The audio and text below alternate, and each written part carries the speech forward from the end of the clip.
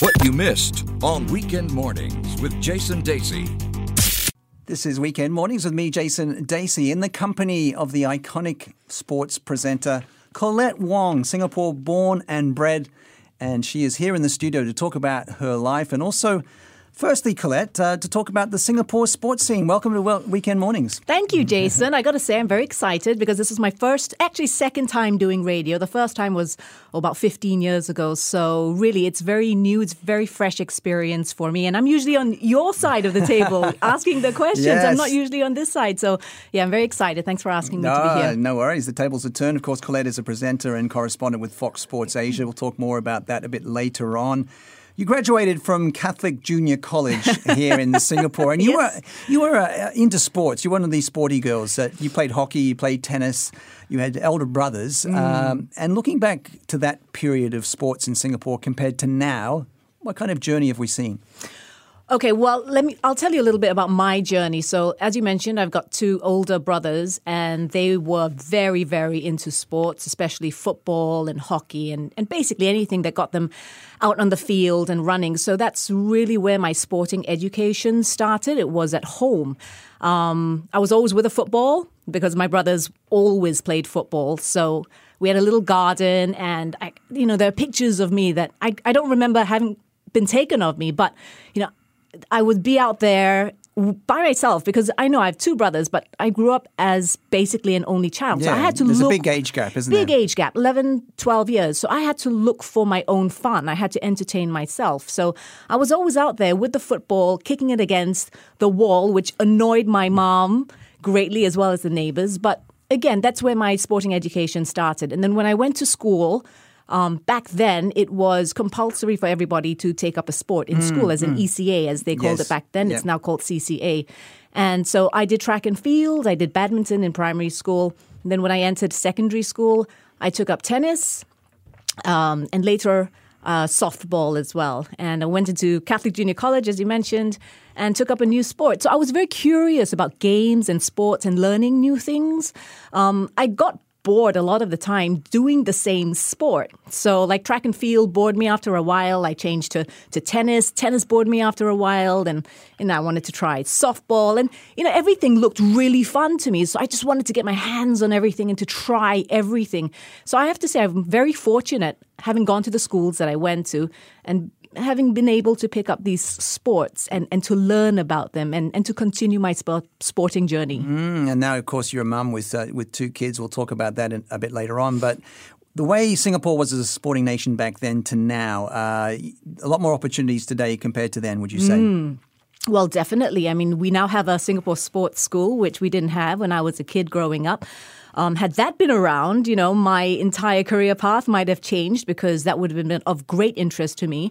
A lot of opportunities, yes. I remember growing up and my sporting heroes were Fandi Ahmad, Ang Peng Siong, later on, Jocelyn Yeo, Ma Li Lian. I'm not sure if you remember Ma Li Lian, but she was a squash champion in Singapore. Right. And back when I was in secondary school, squash was huge. Now, I never really picked up the game of squash. One of my best friends was a keen squash player, so we would often play with each other. But Ma Li Lian to me was an iconic figure, back in the 1980s, because I think she won a couple of, maybe even more than a couple of Asian championships. So she was big back then.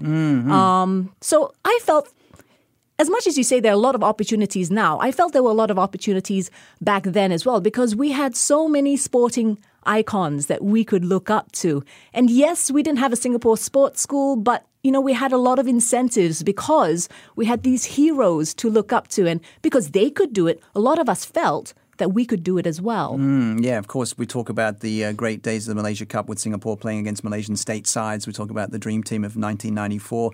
And now, when we look at the facilities that Singapore has, the sports hub, and, of course, Joseph Schooling's gold medal, which was a pivotal point as well. But there are some challenges for Singapore sports at the moment. We talk about the football team has dropped in the FIFA rankings, not winning many games. How much is this a challenge, do you think, for Singapore? Well, I mean, you bring up football, but at the same time, I'm looking at a lot of other sports that Singapore is excelling in.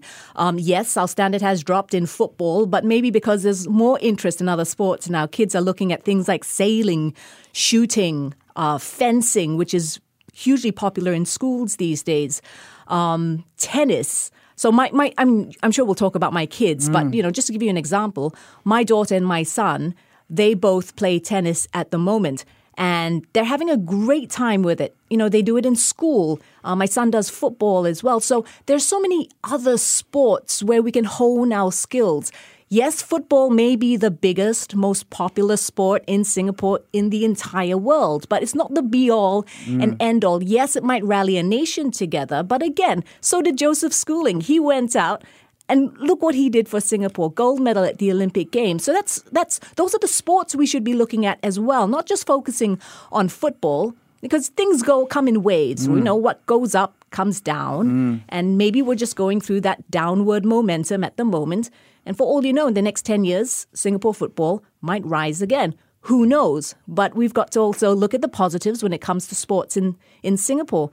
And there are a lot of athletes out there bringing great pride to our nation in so many events, the SEA Games, the Asian Games, which is coming up. Of course, yeah, in Indonesia. Yes, and the Olympic Games. We talk about Joseph Schooling, the rallying moment when he won his gold medal and, of course, his progression through the Rio Olympics. I was visiting a doctor at Glen Eagles, and I remember we were having the consultation, and he had to step away, and we watched the semi-final, I think it was, together, and that just showed you the level of engagement around Joseph Schooling. So I'm sure in many generations' time, people will say, where were you when Schooling won Singapore's first ever gold medal at the Olympics? Yes. So you were at the doctors. I was at the doctors. Well, that was the semi-final. I did see the final, elsewhere. But what did that mean to you, being someone that's worked in sports your whole life and loves sports?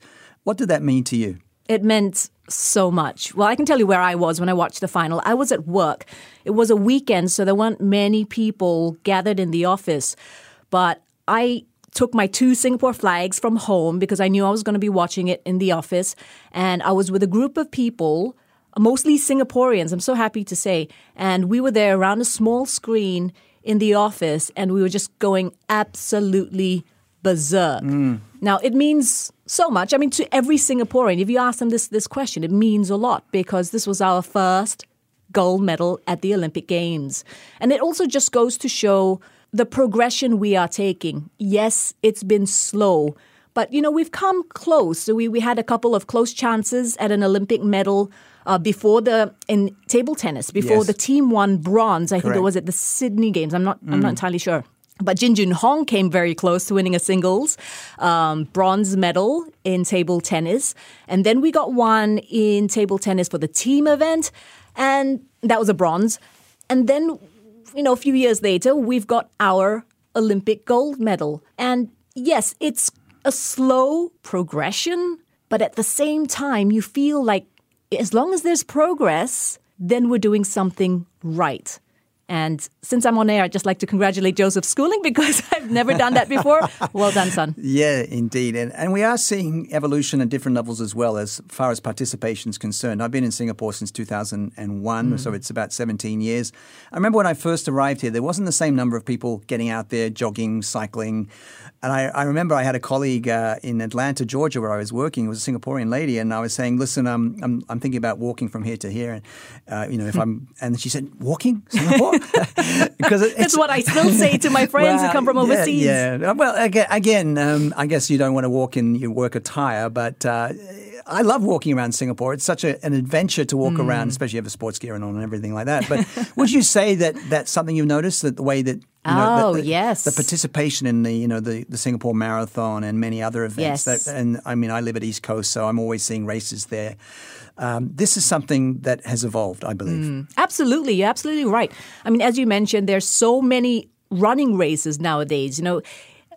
10, 15 years ago, you might have had a handful of races, but now there's practically one every week that you can sign up for. That's a great thing. It's a wonderful thing. When you look at the roads on the weekends, all you see are those cyclists, the weekend warriors who go out there and occupy the left lane. And that's wonderful. There's so many cyclists out there on the roads in Singapore these days.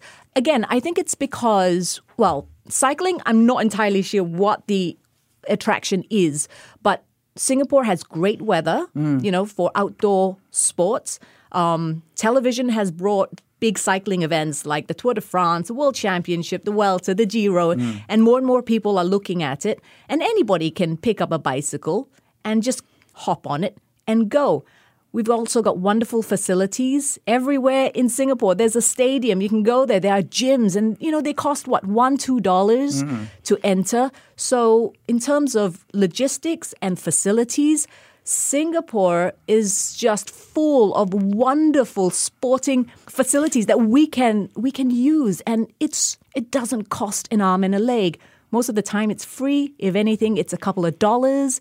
We've got swimming pools everywhere. So yes, I think we are adopting a more active lifestyle, which is wonderful. And, that's something the Singapore government has encouraged over the years to be active. And, it all starts in school and we live with it. We grow up with it. And that's what we have these days. We are a very active nation. All right. We'll talk more with Colette Wong, the iconic